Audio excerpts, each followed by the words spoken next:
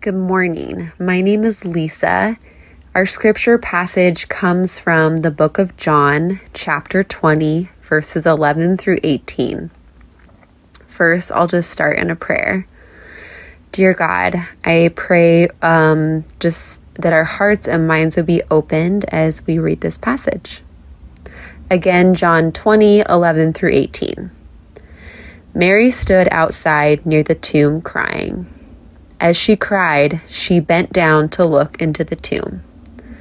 She saw two angels dressed in white seated where the body of Jesus had been, one at the head and one at the foot. The angels asked her, "Woman, why are you crying?" She replied, "They have taken away my Lord, and I don't know where they put him." As soon as she had said this, she turned around and saw Jesus standing there, but she didn't know it was Jesus. Jesus said to her, "Woman, why are you crying? Who are you looking for?" Thinking he was the gardener, she replied, "Sir, if you have carried him away, tell me where you have put him and I will get him." Jesus said to her, "Mary." She turned and stood to him and said to him in Aramaic, "Rabboni," which means teacher.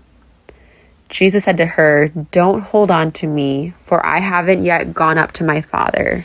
Go to my brothers and sisters and tell them, I'm going up to my Father and your Father, to my God and your God." Mary Magdalene left and announced to the disciples, "I've seen the Lord." Then she told them what he said to her. And thank you for reading the scripture for us. Again, that was John chapter 20, 11 through 18.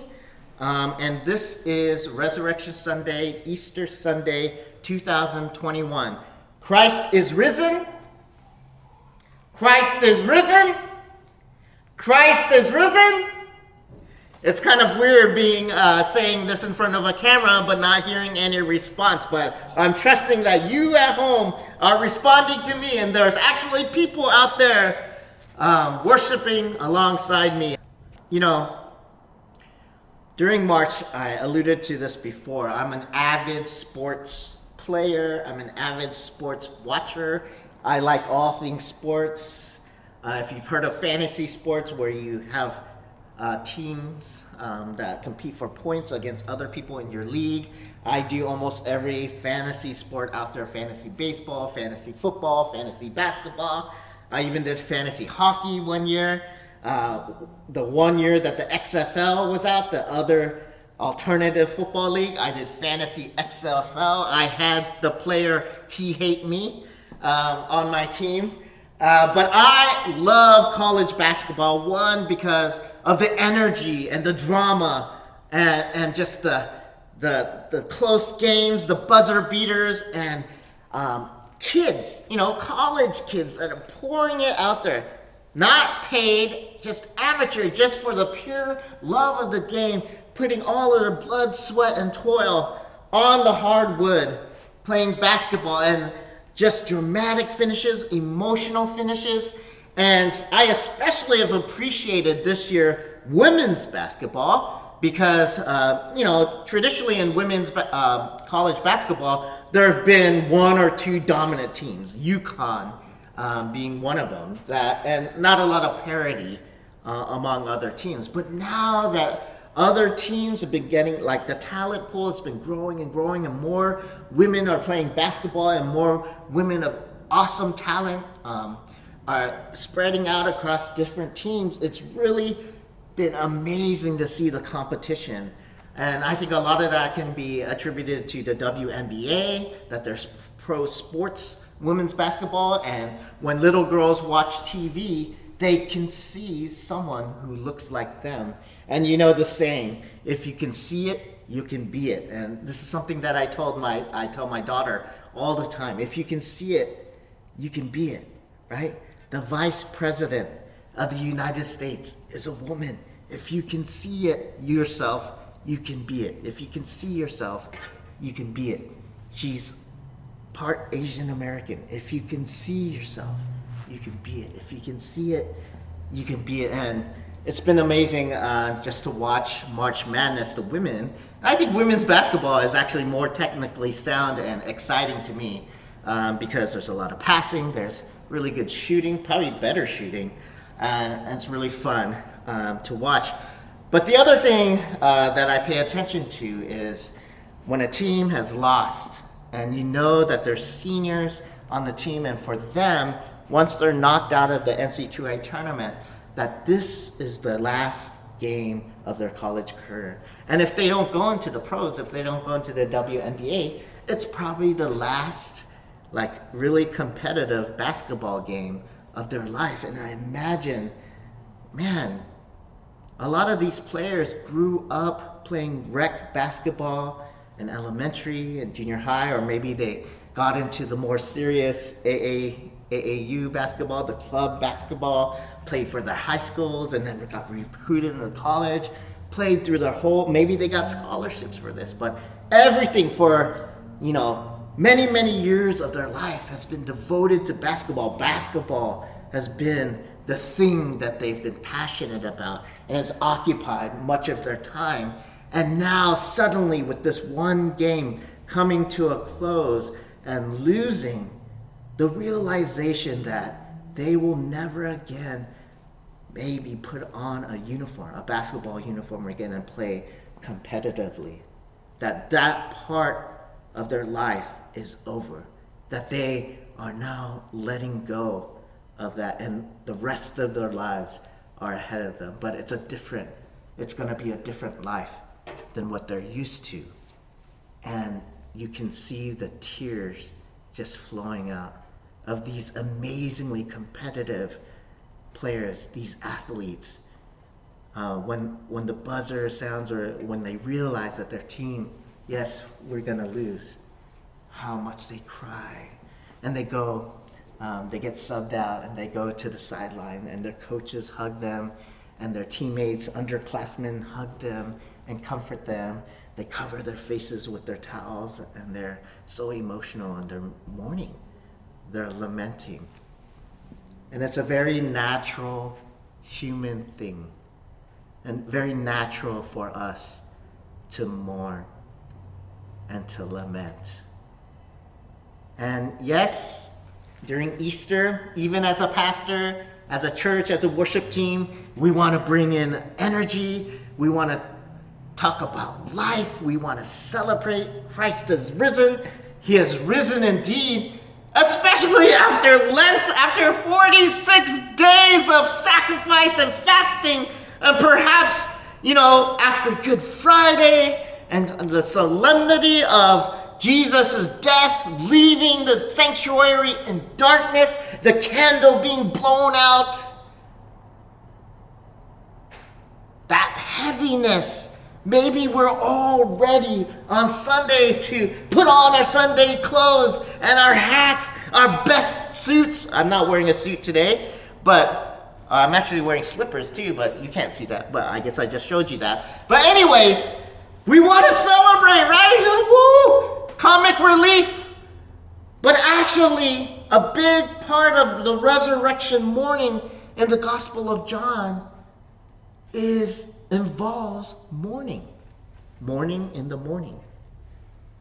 Right? Verse 11, Mary stood outside near the tomb crying. As she cried, she bent down to look into the tomb. And we have to know, right, that around Jesus' death, right, before he died on the cross, there were women, right? A lot of the Gospels list off the women who followed Jesus, right?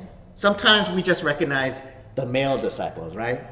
All the 12 disciples and how they were so great, or maybe how they made so many mistakes. But when we head towards the crucifixion and the resurrection, we begin to see the women. And if you don't, you need to go back and see that the women loved Jesus, right? What we see in the women is not just that they followed him or provided meals for the disciples or provided hospitality, but that they truly, emotionally loved Jesus. And while the disciples, maybe like Peter, denied Jesus, or they scattered and ran away, they were so fast to run away that their clothes got pulled off and one ran away naked, right? But the women are seen around the cross, ready to cater to Jesus, ready to deal with the body, to anoint his body and whatnot. And we'll see in all the Gospels that the first people to witness the living, resurrected Jesus Christ were not the men, but the women. The women.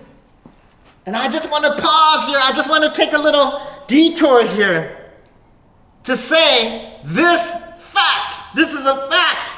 When we read this passage, along with the other resurrection accounts, we see that the first preachers of the gospel message were women.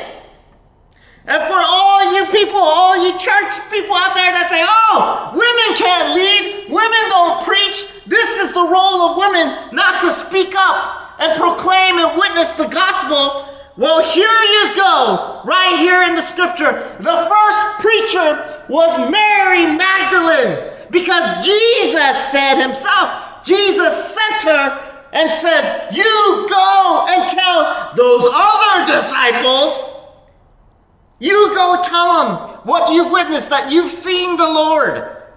So the first preacher and witness of the gospel of Jesus Christ, which means that there's life in Jesus because Christ is risen, and he has risen indeed. We too have new life and power in this Jesus Christ. The first person to proclaim this, I have seen the Lord, he is alive, and now I have new life in me, is Mary Magdalene, the apostle to the apostles. Amen? All that apostle means is sent. And anyone can be sent, can be called by God. Amen? And that's what we believe in Renew and this church, that we're all sent, that we're all disciples of Christ, that we're called by God. And nothing can stop you from doing what you're gifted to do. If God calls you and has gifted you, do it. Go do it. Go do it. Amen. That's point number one. We can end right there. And we had church. But there's angels. He peeks into the tomb, and there's angels. Well, let me back up. This is Mary Magdalene. And the reference we have to Mary Magdalene, who is Mary Magdalene? She's not Mary, the mother of Jesus. There's a couple or a few Marys in the New Testament. She's Mary Magdalene, which Jesus earlier cast 7 demons out of Mary. And we don't know the nature of these demons, like were there demons of this or demons of that. But Jesus, what we know is that she was distraught. Her life was a wreck. She was broken. She came to Jesus, and Jesus healed and delivered her, and it changed her life. And from that point on, she followed Jesus wherever he went, and she loved Jesus. And she loved Jesus so much that she's weeping at the loss and death of Jesus. Right? The person that she's loved so much. And we gotta know that this is one of the most tender and touching resurrection accounts in the Gospel of John. And John, I think that's how John rolls, because in John we also see the raising of Lazarus, for instance, and Jesus actually weeping when he sees that Lazarus has died. Jesus has compassion over the sisters and the people who have gathered weeping and mourning over Lazarus. He has compassion over them, and he weeps, right? A tender-hearted Jesus. And we need to be reminded of this. In this moment, on this day, on the resurrection, it's not so much as what's in our brain, or I know why Jesus died on the cross. right? Because I sin and the penalty of sin is death. So Jesus, an innocent one, had to die on the cross in order to get extra credit to cover my wages, right? My death. Yeah, we know that, but it's not a transaction. Theologically, this is not a transactional event. This is an event, a relational event, right? Jesus' resurrection, Jesus' death on the cross was because born out of love, right? And his resurrection is born out of love, and it compels one to love other people, right? We don't love people because we think about it. Oh, it's the right thing to do, and we love them. We love people because we've been changed, we've been healed, we've been touched by the love of Jesus Christ, and that compels us to love. Amen. You can't fake the love and the emotion that Mary is feeling right now.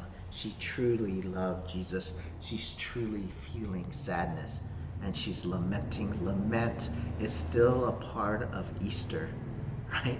We don't suddenly in 1 week say, oh, all the problems of the world are gone, and now we celebrate because Jesus is alive, right? It's not just this forced happiness, right? Because the world has been hard. Life may be hard still right now in this moment for you.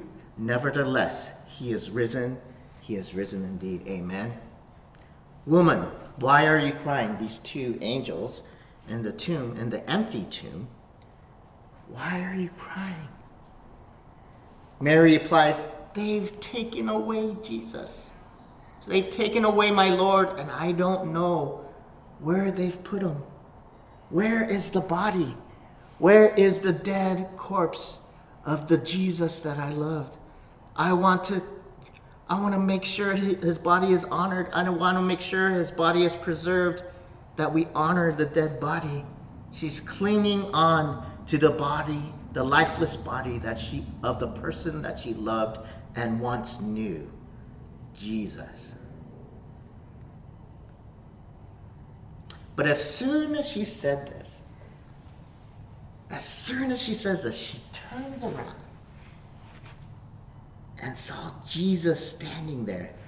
It was Jesus standing there, but she didn't recognize Jesus. She didn't know it was Jesus standing there. Maybe Jesus had grown a 5 o'clock shadow or shaved his beard or something. She didn't recognize him. I always wonder, and here's a side note, Clark Kent, Superman, right?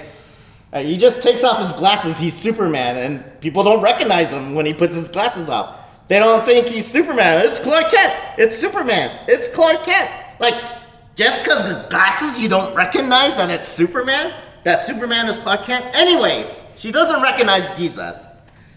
And you can laugh, pastor joke. Verse 15, Jesus said to her, woman. This is a repeated refrain. He's repeating what the angels had said to her. Why are you crying? Let me push in some more. And isn't that the case when we feel sad? When we're crying? When we feel deep emotions and sadness? We don't always understand what's bothering us. We don't always understand why we're feeling sad.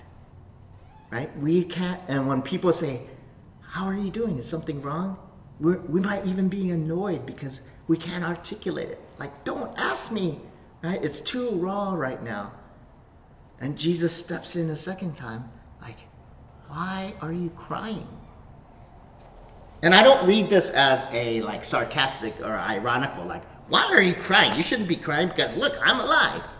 It's more like, Jesus is tender, this tender moment of compassion and a pastoral moment. Irony being Jesus is the greatest pastor, right? He's the shepherd, the good shepherd. And pastor comes from the word pasture, sheep, shepherding. Jesus is pastoring her. Why are you crying, woman? Who are you looking for? Thinking he was the gardener, she replied, Sir, If you have carried him away, tell me where you have put him, and I'll get him. She's still thinking of the body Jesus, right? The corpse Jesus, right? Did you take his body away?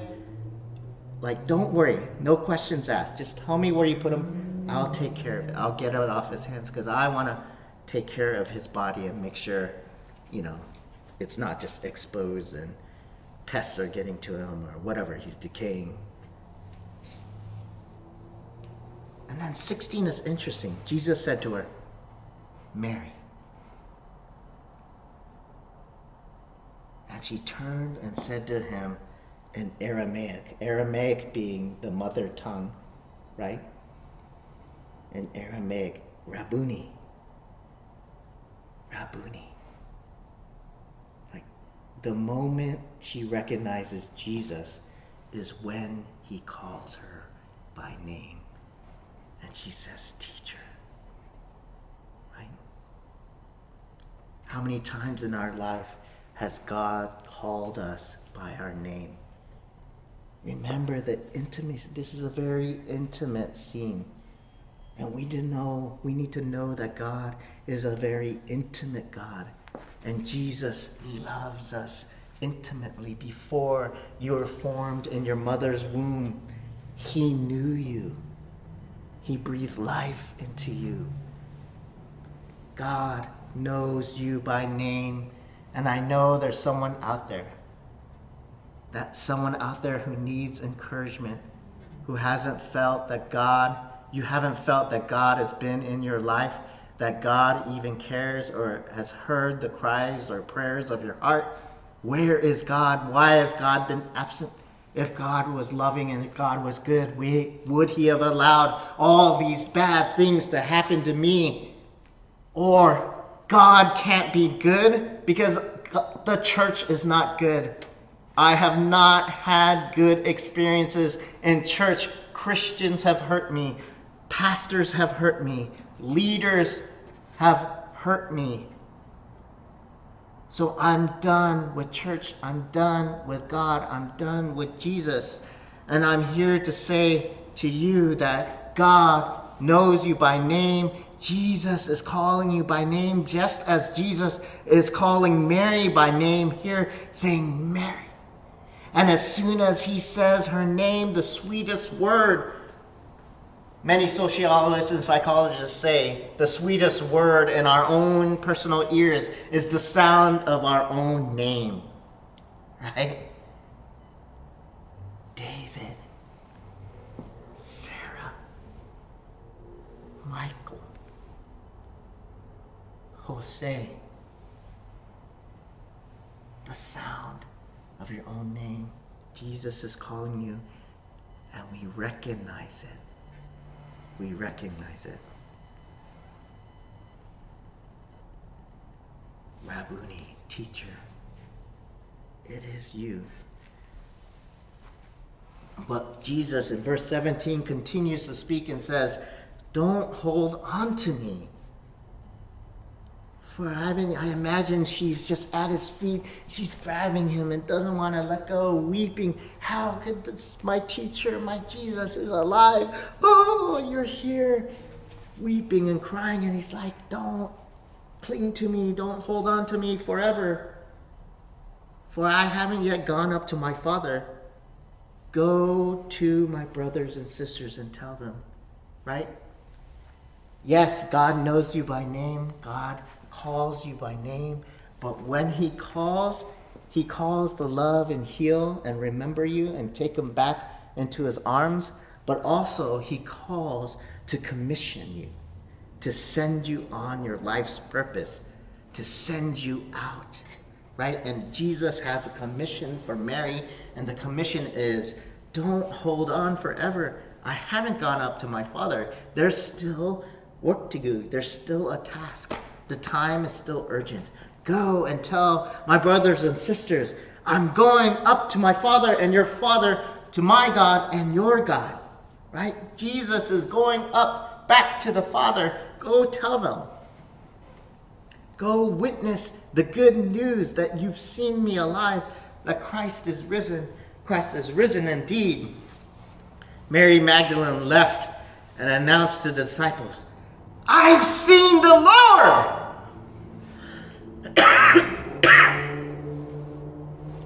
Sometimes pastors yell. I don't know why pastors yell. Sometimes they yell just to wake you up, right? It's like a teacher, like, "Wake up! I've seen the Lord!" Then she told them what he had said to her. It's so beautiful. It's so tender. She mourns. She weeps at the loss. Why are you crying? Why are you crying? She's mourning.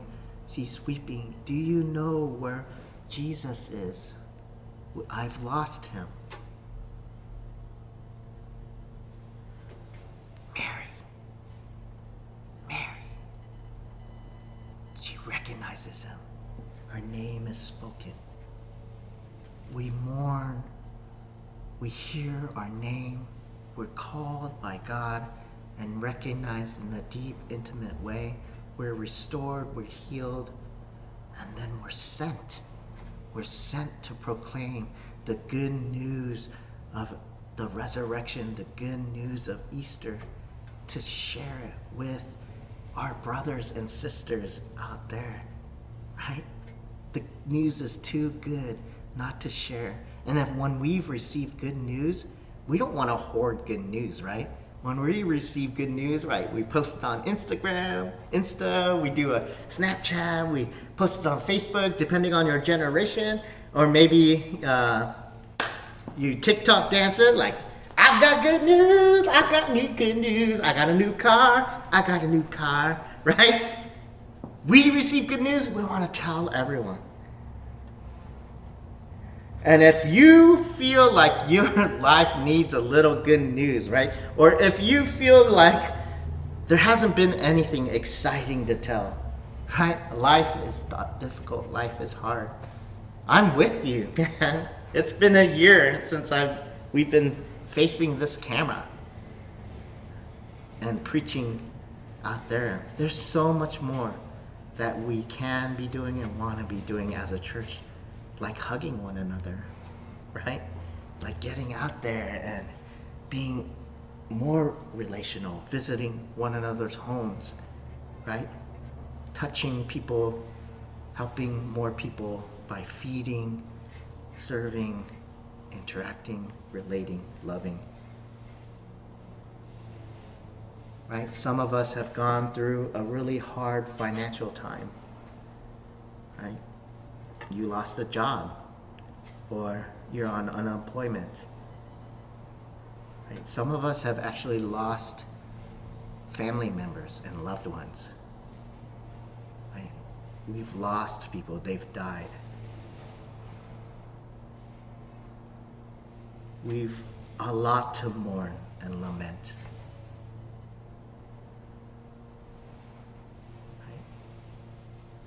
We have a lot to mourn and lament when it comes to race relations in our nation and the ways that immigrants and foreigners have been treated in our country and the ways that people of color have been targeted and hurt and the ways that words, divisive language we've thrown at one another to hurt each other. And it's been frustrating and tiresome. It's been tiresome to explain. It's been tiresome to justify. It's been tiresome to teach. It's been tiresome to hear about another act of violence that's hurt someone who's innocent. And we're tired. We're tired. Some of us, parents, kids are returning to school, but they're only returning part-time and for half of the day, and then we got to pick them up, and then the other kid, if we have another kid, has to go another part of the day. Like, this has even gotten harder, right? It's like we can't work, right?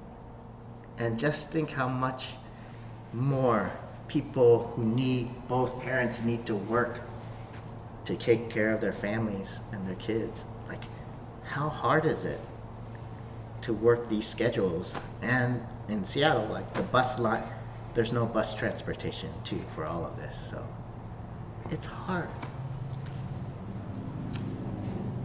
There's a lot to mourn.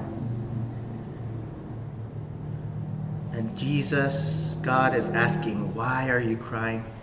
Not to say, buck up, stop crying. Like, not like a stern father saying to a kid who fell down, why are you crying? But God is saying, why are you crying? I know you. I can help. I'm here to comfort you because I'm alive. Why are you crying? Mary, why are you crying? Lean into the living Christ in this season. Lean into Jesus Christ. I say this all the time. You're never in a place too far gone, too messed up, too broken to hear God's voice and come back and be redeemed and restored. Come back. Come back. Come back. I want to invite you today as I pray to consider that Jesus is calling your name right now and to make a decision to say yes and to pursue him.